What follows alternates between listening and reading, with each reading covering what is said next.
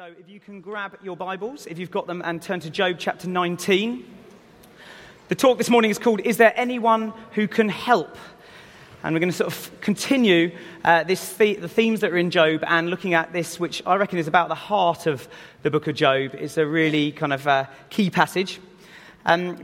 Before we start, sort of people have been asking the question why for centuries. And if you have been following the series, you'll see that there's that hashtag why. And I don't know about you, but I wonder whether you've actually kind of gone on Twitter and looked that up. Who are Twitter users here? Who is, apart from Peter Smith, who I know? Yeah, okay, 3 of you, okay. Well, anyway, so I went on Twitter, because I'm on Twitter. I've only tweeted about 4 times, not about very interesting stuff.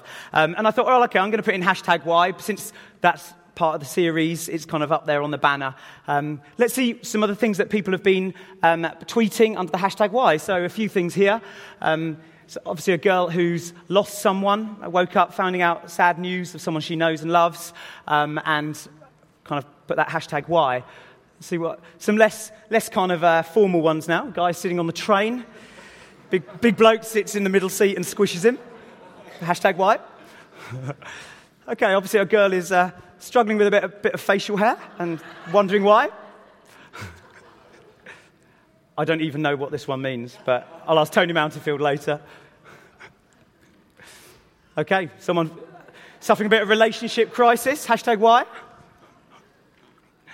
Okay, a girl getting very cross about the fact that people are looking at what Kate Middleton wears and recycling her clothing and asking that deep question, why? Okay, one slightly younger here, getting fed up.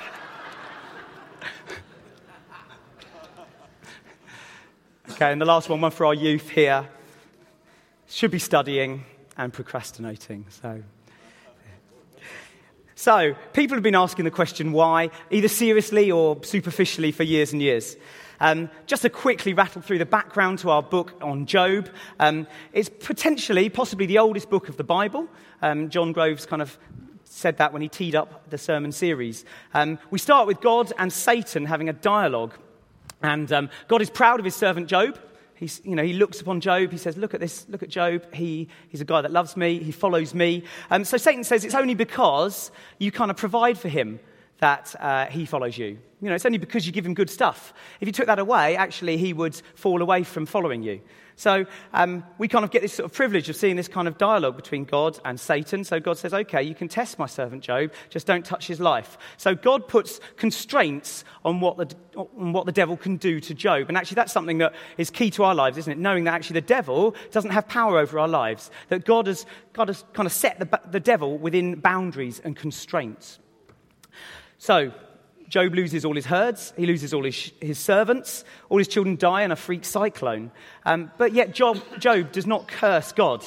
He says this, naked I came from my mother's womb, and naked I shall depart. The Lord gave, and the Lord has taken away. May the name of the Lord be praised. Amazing. So even in these hard times, he's still wanting to lift up the name of the Lord. So even in all this, Job sees the hand of God. Amazingly and significantly, his first instinct is to react Godwards in that hard times. And I really felt that as I was preparing. That's a challenge for me and probably for you as well. Do you always react Godwards in hard times, in good times, or do you go to other things first? God and Satan talk again. And Satan says, well, touch his own life, his flesh and his bones, and he will curse you to your face. So for reasons not clear to us, God sets further boundaries to Satan's activities and gives him permission to a further test of Job. Sickness, painful sores afflict Job, and they're added to his other trials. And if this isn't bad enough, Job's own wife encourages him to curse God and die. Then he has 3 friends, Eliphaz, Bildad, and Zophar, who kind of give him advice in his suffering. So we fast forward 17 odd chapters of this kind of backwards and forwards with Job's friends giving him advice and Job listening and kind of reacting to them. And we come here to chapter 19 where we're starting this morning. Following an ear bashing from Bildad where he pretty much says bad stuff happens to wicked people. So you, Job, are either concealing bad stuff or you're in denial. Either way, you're being punished for what you've done. So we're going to now look at Job chapter 19. I'd actually like to read the whole chapter because it gives us a bit of a flow to the very end bit, which is what I want us to really focus on today. So if you've got your Bibles, the words are up behind you. Let's just read together. Then Job replied, "How long will you torment me? and crush me with your words. So he's talking to his friends here. 10 times now you have reproached me. Shamelessly you attack me. If it is true that I've gone astray, my error remains my concern alone. If indeed you would exalt yourselves above me and use my humiliation against me, then know that God has wronged me and drawn his net around me. Though I cry, I've been wronged, I get no response. Though I call for help, there is no justice. He has blocked my way so that I cannot pass. He has shrouded my paths in darkness. He has stripped me of my honor and removed the crown from my head. He tears me down on every side till I am gone. He uproots my hope like a tree. His anger burns against me. He counts me among his enemies. His troops advance in force. They build a siege ramp against me and encamp around my tent. He has alienated my brothers from me. My acquaintances are completely estranged from me. My kinsmen have gone away. My friends have forgotten me. My guests and my maidservants count me a stranger. They look upon me as an alien. I summon my servant, but he does not answer, though I beg him with my own mouth. My breath is offensive to my wife. Well, that's true for me sometimes, but in a different sense. I am loathsome to my own brothers. Even the little boys scorn me. When I appear, they ridicule me. All my intimate friends detest me. Those I love have turned against me. I am nothing but skin and bones. I have escaped only by the skin of my teeth. Have pity on me, my friends. Have pity, for the hand of God has struck me. Why do you pursue me as God does? Will you never get enough of my flesh? Oh, that my words were recorded, that they were written on a scroll, that they were inscribed with an iron tool on lead, or engraved in rock forever. I know that my Redeemer lives, and that in the end he will stand upon the earth. And after my skin has been destroyed, yet in my flesh I will see God. I myself will see him. With my own eyes, I and not another. How my heart yearns within me. If you say, how will we hound him, since the root of the trouble lies in him? You should fear the sword yourselves, for wrath will bring punishment by the sword, and then you will know that there is judgment. Let's just pray together. Lord God, we thank you for your word, the Bible. Lord, we thank you that your word is a lamp to our feet and a light to our paths. Holy Spirit, will you come and bring revelation this morning as we read your word and as we study it? Lord, would you give us eyes to see what you're doing, ears to hear what your Spirit is saying, and soft hearts that respond to the challenge of God this morning. In your name, amen. Amen. Amen. I'm glad, actually, that Jonathan this morning got us to respond in praise and sort of said, we're quite British, because actually at the end of my preach this morning, I would like you to respond, and actually not just kind of like in an adult, I'm responding way, but actually physically. So that's a little heads up, just a little challenge that at the end of the message, I'd like us to do something small but significant to respond to the message. As we've looked at the book of Job over the last few weeks, we've seen him desperately trying to live the authentic yet paradoxical life of the true worshipper of God. Those of us who love Jesus here will identify with his struggles.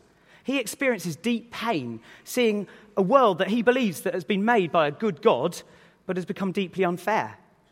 Also, it's worth noting that in spite of the pain all around him, he does not become cynical, but longs passionately for the God who is, or who ought to be, running this troubled world. The deepest question that Job faces is there anyone who can help? And is God for me or against me? These are the questions that we all face, whether we're believers or we're not really sure what we believe. We wrestle with these questions in our lives. The why, which resonates throughout the book of Job, resonates with us too. It's such a common question, but such a real one. Why did he die, says a widower.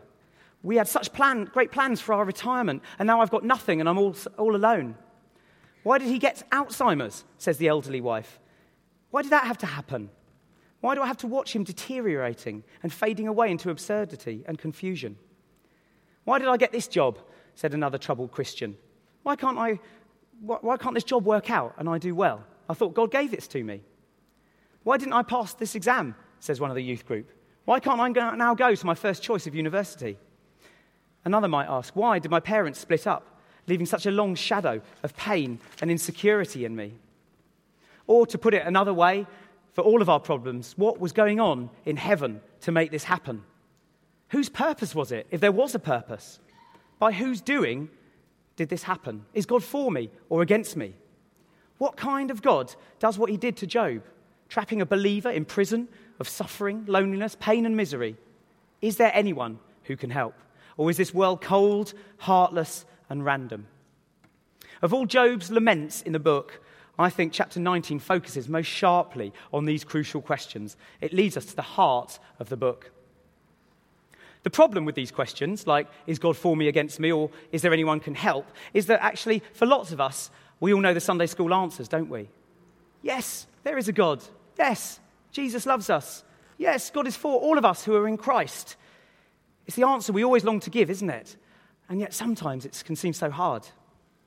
What I love about Job here is that he's just too honest just to trot out that kind of some of those trite phrases just off pat. But actually, he kind of unpacks it a bit more. It's almost like he's saying, well, I can't just rattle off a quick answer without looking totally unreal. So let's explore this morning what Job says. So the first thing Job does in this chapter is he crossly rebukes his friends. He says this, "How long will you torment me and crush me with your words? 10 times now you've reproached me. Shamelessly you attack me." Why is it that these three friends, seem to be giving such bad advice? I don't know if you've read through the book of Job, but often I can read verses and think, is that good advice? Is that not? It all seems a bit complicated. And actually, as I was studying this, I was reminded what Grover said when he sort of talked about the three friends. And he said actually the best thing they did was stayed silent. And actually at the very start, when they see how Job is afflicted, they don't talk. No words come out of their mouths. They just kind of sit with him as he wrestles with stuff. However, as soon as they open their mouths, stuff seems to come out that isn't encouraging for Job. They pursue him because they believe the root cause of his trouble is his sin. This is what they mean in verse 28, later on in the chapter, where they say, the root of the trouble lies in him. They will not believe that his suffering could be innocent or even redemptive. There's no place in their system either for undeserved suffering or unmerited grace.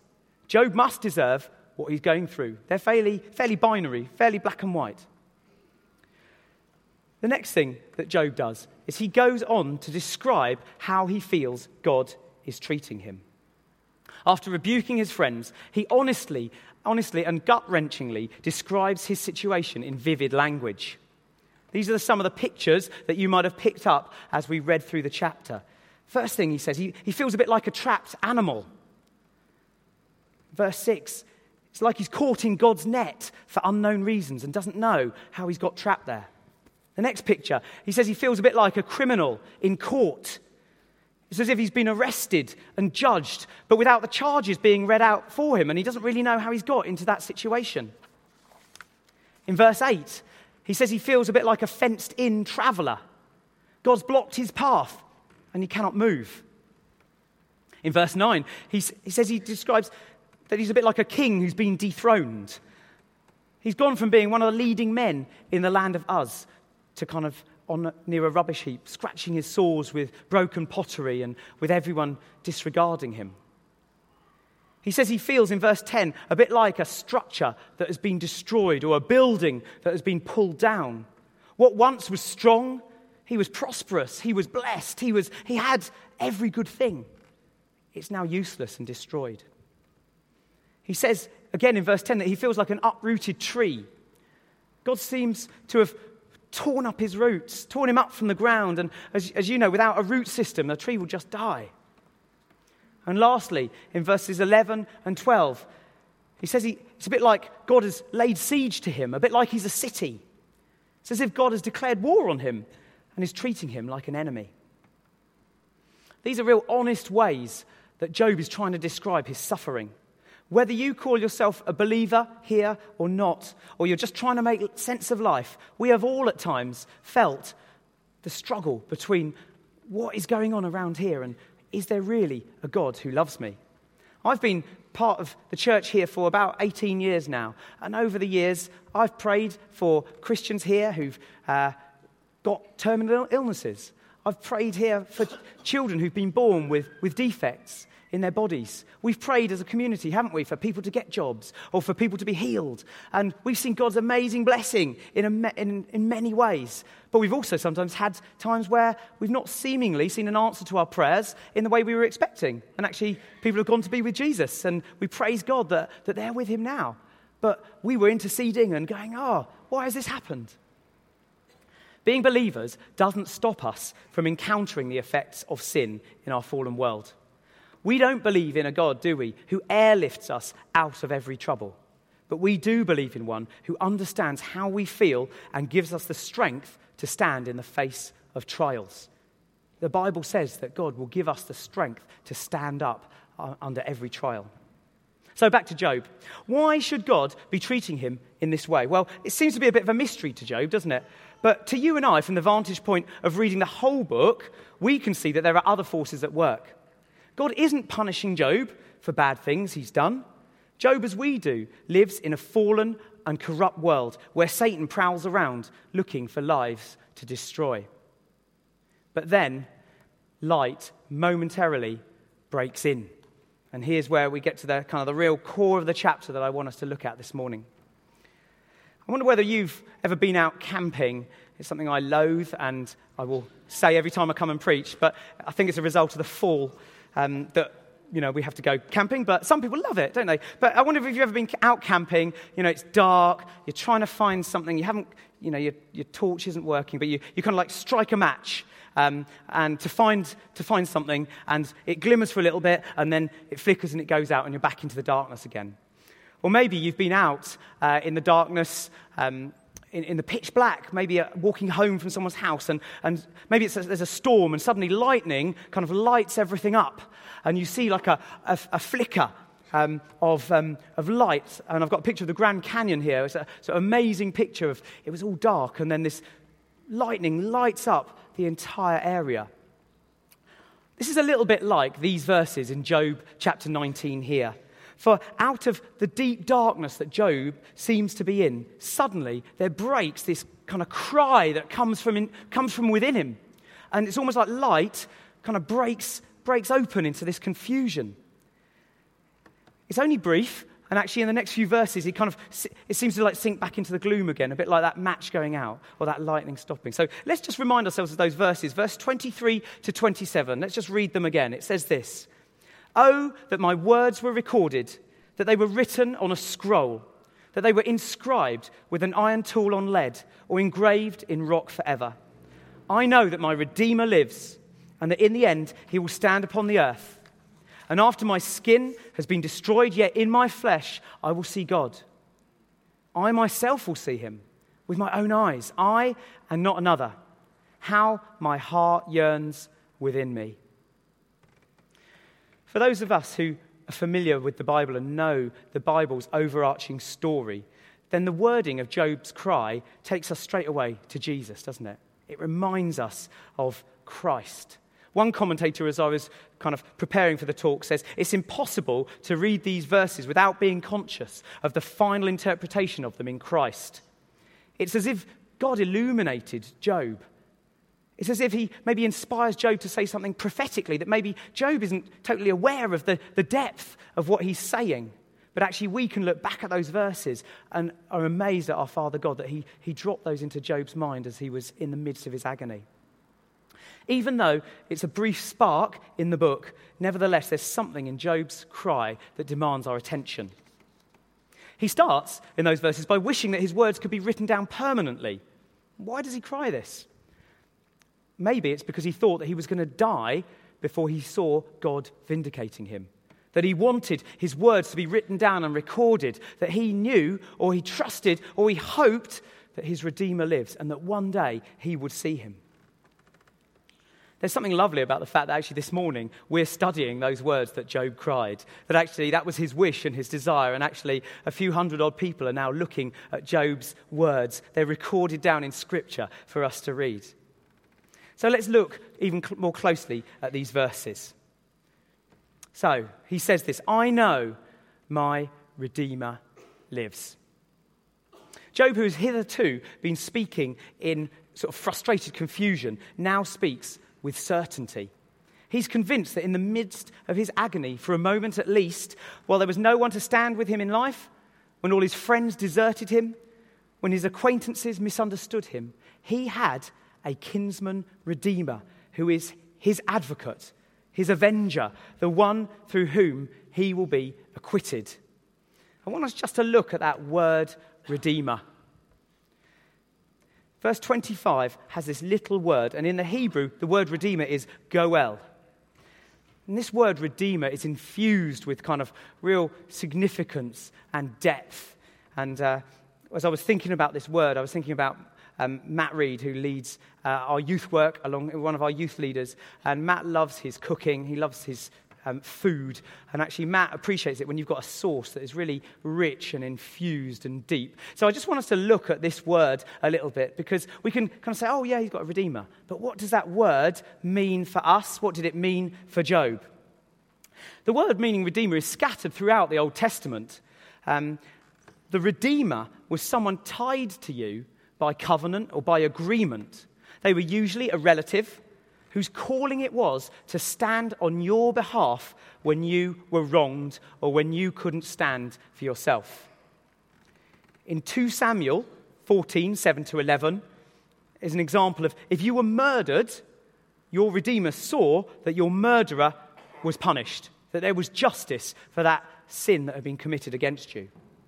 In the book of Leviticus, chapter 25, verses 25 to 28, and in Jeremiah 32, 6-11, if your share in the promised land was at threat, then your Redeemer guaranteed it for you.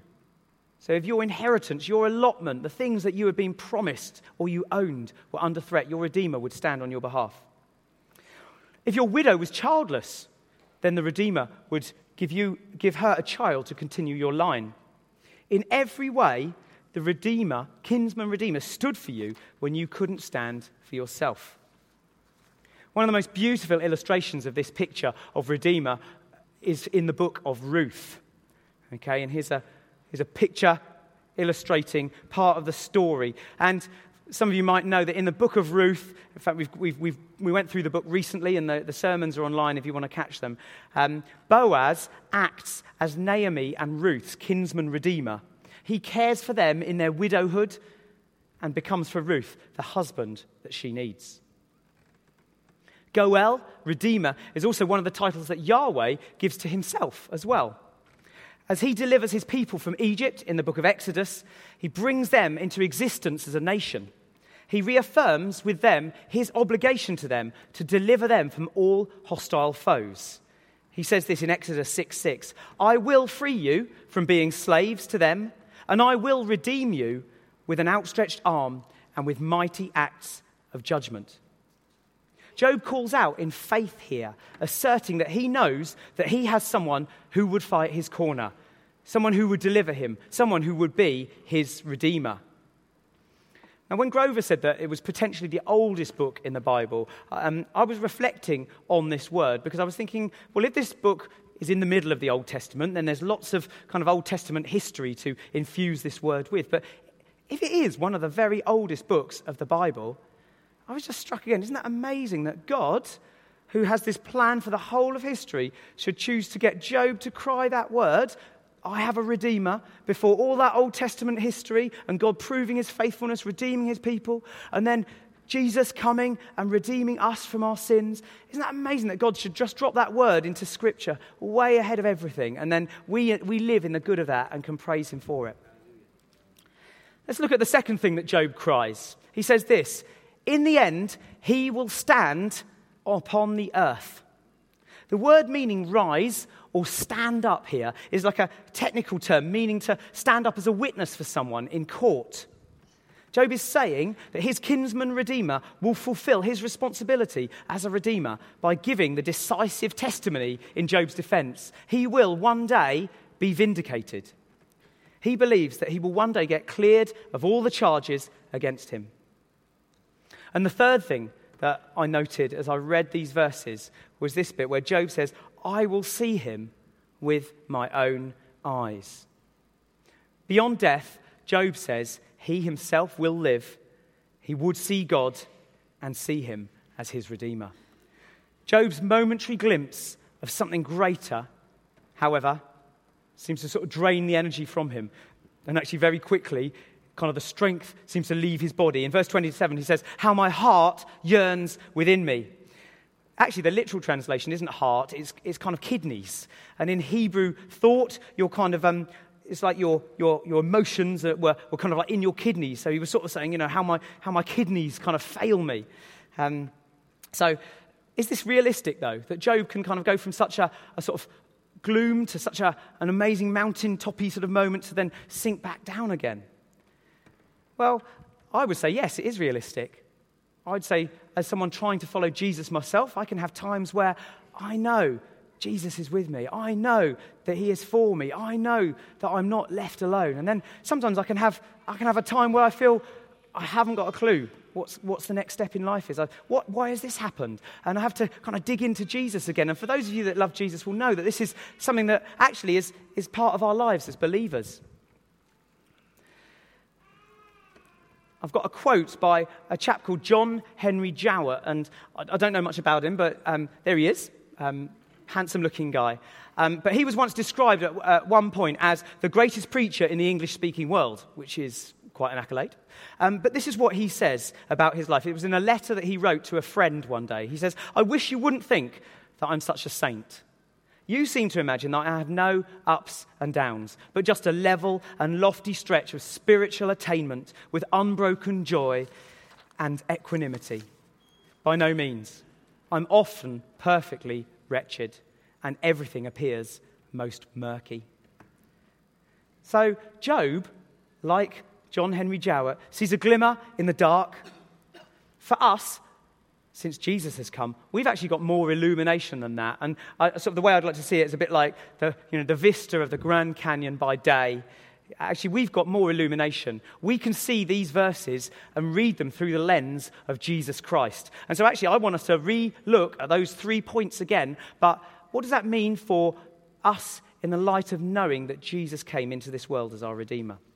There's a phrase that I'm often reminded of when I'm reading the Bible, when I'm struggling through Old Testament passages sometimes. And you might have heard it. It says, the new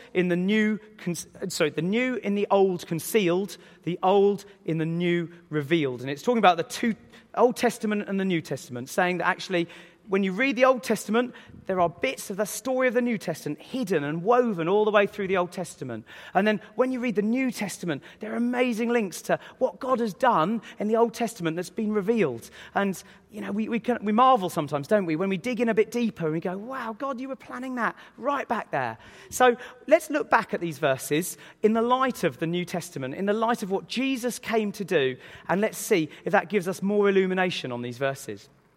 So, as followers of Jesus Christ, for those of you who love him and know him, what can you say that we know? Well, the first thing, we can say this. If you know Jesus, we can say this. We know that our Redeemer lives.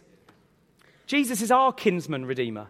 There is a sovereign Redeemer who lives, who lived, and will one day vindicate every believer and declare him or her to be justified from all sin. Jesus died for our sins. He paid the price that was on our heads. We were redeemed by him. Like a slave that had a price on their head, that price was paid in full to free us from the punishment that should have been ours. The penalty for sin is death. The Bible says that. It's very clear. When Jesus came, he didn't dumb down God's standards. He didn't go, do you know what? Now I've come, you can muck up a little bit and it'll be all right. I'll fudge it for you. No, God still says that the punishment, the wages of sin are death. But that punishment that should have been on our heads was put upon Jesus. Jesus redeemed us and paid the price so that we can go free. Hebrews says this, therefore, he is able to save completely those who come to God through him, because he always lives to intercede for us. Do you know what? Jesus is not dead. Jesus was not just a nice historical character who laid down a bit of kind of Zen truths to get us through life. Jesus rose from death. He is ascended to the right hand of the Father. He is living and he is interceding. He is speaking between us and his heavenly Father on our behalf. another verse from Hebrews, it says this: "For we do not have a high priest who is unable to sympathize with us in our weaknesses, but we have one who has been tempted in every way, just as we are, yet was without sin." How amazing is that? Jesus understands our sin. He understands when we struggle with the whys. But actually, he did not sin. He went through death for us. And he's big enough to take on board our worries, our questions, our prayers. Do you know what? Cancer isn't big to God. Jesus isn't worried about cancer. Jesus isn't worried about death. The Bible says there's no sting now in death for those who trust in Jesus.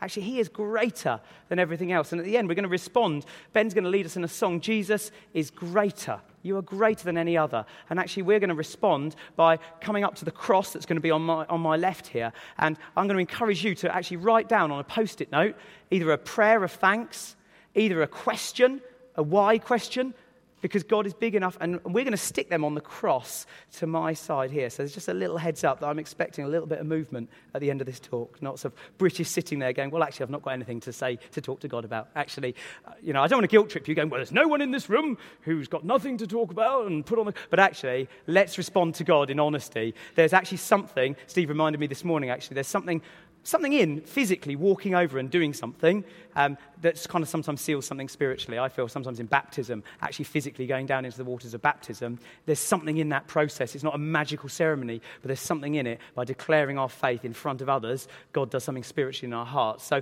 we're just going to do that this morning. Okay, just like the Goel, the Redeemer, God punishes people for their sins that they have committed against us. So people might have sinned against you. God will vindicate you. God will punish those sins.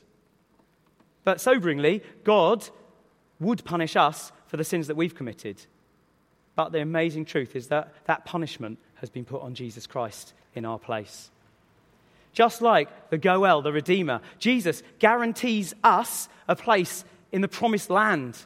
Okay, it's not on a cloud playing a harp in a big nappy, but actually he promises us that we are one day going to be with him. We are going to be in a restored heavens and earth. We are going to be together with other believers from all around the world, from all time. We have a guarantee. Jesus says there is a room for you. Do you know Jesus as your Savior? Do you know that you've got a room allotted for you? Do you know that when you die, you are going to meet God face to face? Just like the Goel, the Redeemer, Jesus stood for us when we were and are helpless to stand ourselves. Do you know what? There was nothing that we can do to pay off the debt of sin that is on our heads. No good works, no giving money to the poor, no, putting someone up for the night. There's nothing that we can do to pay off that debt. Mother Teresa could not pay off the debt that she owed to God. One sin is enough to separate a holy God from sinful man. How amazing then that Jesus should be the solution to that and come down to take our place. Hallelujah. So some questions really from that, just from that verse. Have you given your life to Jesus? Do you know that your sins can be and have been forgiven at the cross? Do you know that your life is redeemed in full by Jesus, the Redeemer? Do you know that there is someone who can help? We know that he has stood upon the earth. Here's the second bit, the second verse. He has stood upon the earth, and he will one day come again. Hallelujah. How can we be sure of this? Because there was once a real believer who became a man, who walked this earth, and who, like Job, was God attacked, and who suffered vicious terrors, a blameless believer who experienced a terrible death, and did not deserve a terrible death he did not deserve, and whom the Redeemer God vindicated publicly on the third day when he raised him from the dead. Just like Job longed for that vindication, we know that God vindicated Jesus Christ. You know, he hung on the cross for you and for me. He did not open his mouth to hurl a torrent of abuse at his Roman executors. He bled and died for you and me. And God, he didn't just die, but God the Father raised him up on the third day for us. He vindicated him. Jesus proved that he had led a sinless life on our behalf. It is precisely the bodily resurrection of Jesus Christ that gives us the assurance that Job's confidence was not wishful make-believe, but sure and certain hope. It's a bit like the Father stood upon Christ's tomb and acted as his Redeemer to vindicate him by his resurrection. And he is willing and able to save each one of us. In John, it says of Jesus, "No one has ever seen God, but the one and only Son, who is himself God and is in closest relationship with the Father, has made him known." By that unveiling of God, we are brought to a new understanding of God forever, how he forever represents us and how he argues our case in the courts of heaven. This same God will stand upon the grave of every man and woman in Christ to act as our Redeemer. And on the last day, we will stand vindicated and justified by him, by his grace. He is our Redeemer. He is our Goel, pleading our cause, standing for us where we could not. In Timothy, it says, "For there is one God and one mediator between God and mankind, the man, Christ Jesus." Have you accepted that you're forgiven for your sin? Or are you still holding on to things that actually Jesus has redeemed you for? Maybe this morning it would be good just to scribble that onto a post-it note as a prayer of repentance and stick that on the cross. Do you stand confidently in Christ before God, knowing that he pleads your case in heaven at this very moment? You might want to write a prayer of thanks and praise that he is standing on your behalf.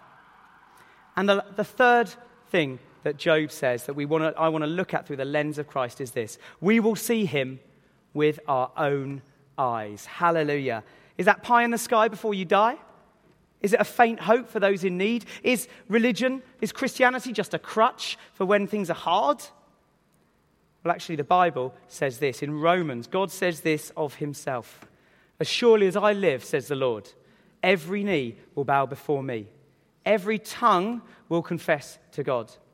So then, each of us will give an account of himself to God. How amazing. Are you going to bow the knee to God in this life and then meet him in friendship and love and jubilation? Or are you not going to bow the knee to him in this life? Because one day, each one of us, the Bible says, will face him face to face. And again in the Bible, at the very end of the book of Revelation, God says this: "Look, he is coming with the clouds, and every eye will see him." As we hear Job's faith in an unseen God in these words, we also can bring our why questions to the revealed Redeemer, the Lord Jesus Christ. We're not promised that we will know the answers to all the questions this side of death, but we do know that we have a Redeemer who stands in our place, who walks our walk with us, who died on our behalf, and who will vindicate us. Do you trust God with your future? Do you believe that you have a Saviour who cares and can help? In the midst of life, whether we know why or not, we can know his presence with us. In Matthew, Jesus says, "Surely I am with you until the end of the age." Whether, like Job, we're suffering as a result of others' sins against us, whether we're suffering directly on account of our own sin and our own wrong choices, whether the devil is trying to attack us, or whether we're just suffering from the effects of living in a fallen and broken world, Jesus, as our kinsman redeemer, our Goel, wants us to trust him in all areas of our lives.